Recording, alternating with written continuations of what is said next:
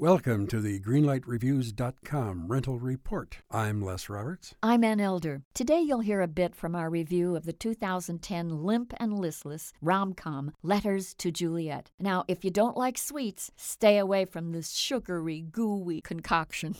Les? Well, Ann, this film is about a young woman who writes a letter to a complete stranger and helps her resume a 50-year-old love affair. It would be more appealing if anyone here besides Vanessa Redgrave had learned to act. And here's what we said.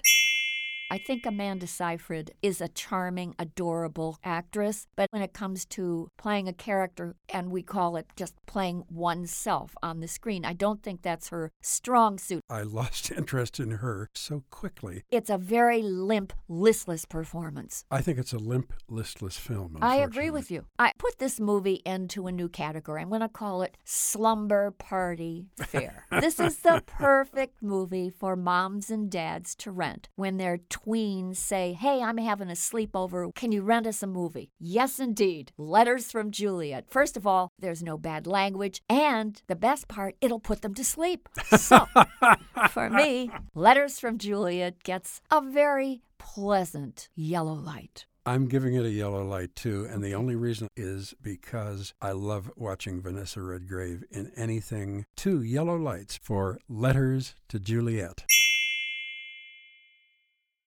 Mad Magazine. Advertising mascots. B-movie posters. And cartoons. Oh yeah, can't forget cartoons.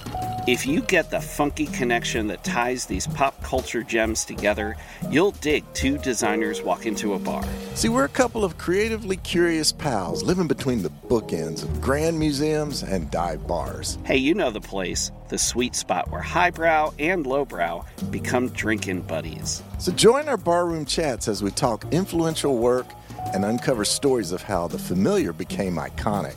Think behind the music for the stuff we love. Check out our website at 2designerswalkintoabar.com. And listen wherever you get your podcasts or visit evergreenpodcasts.com.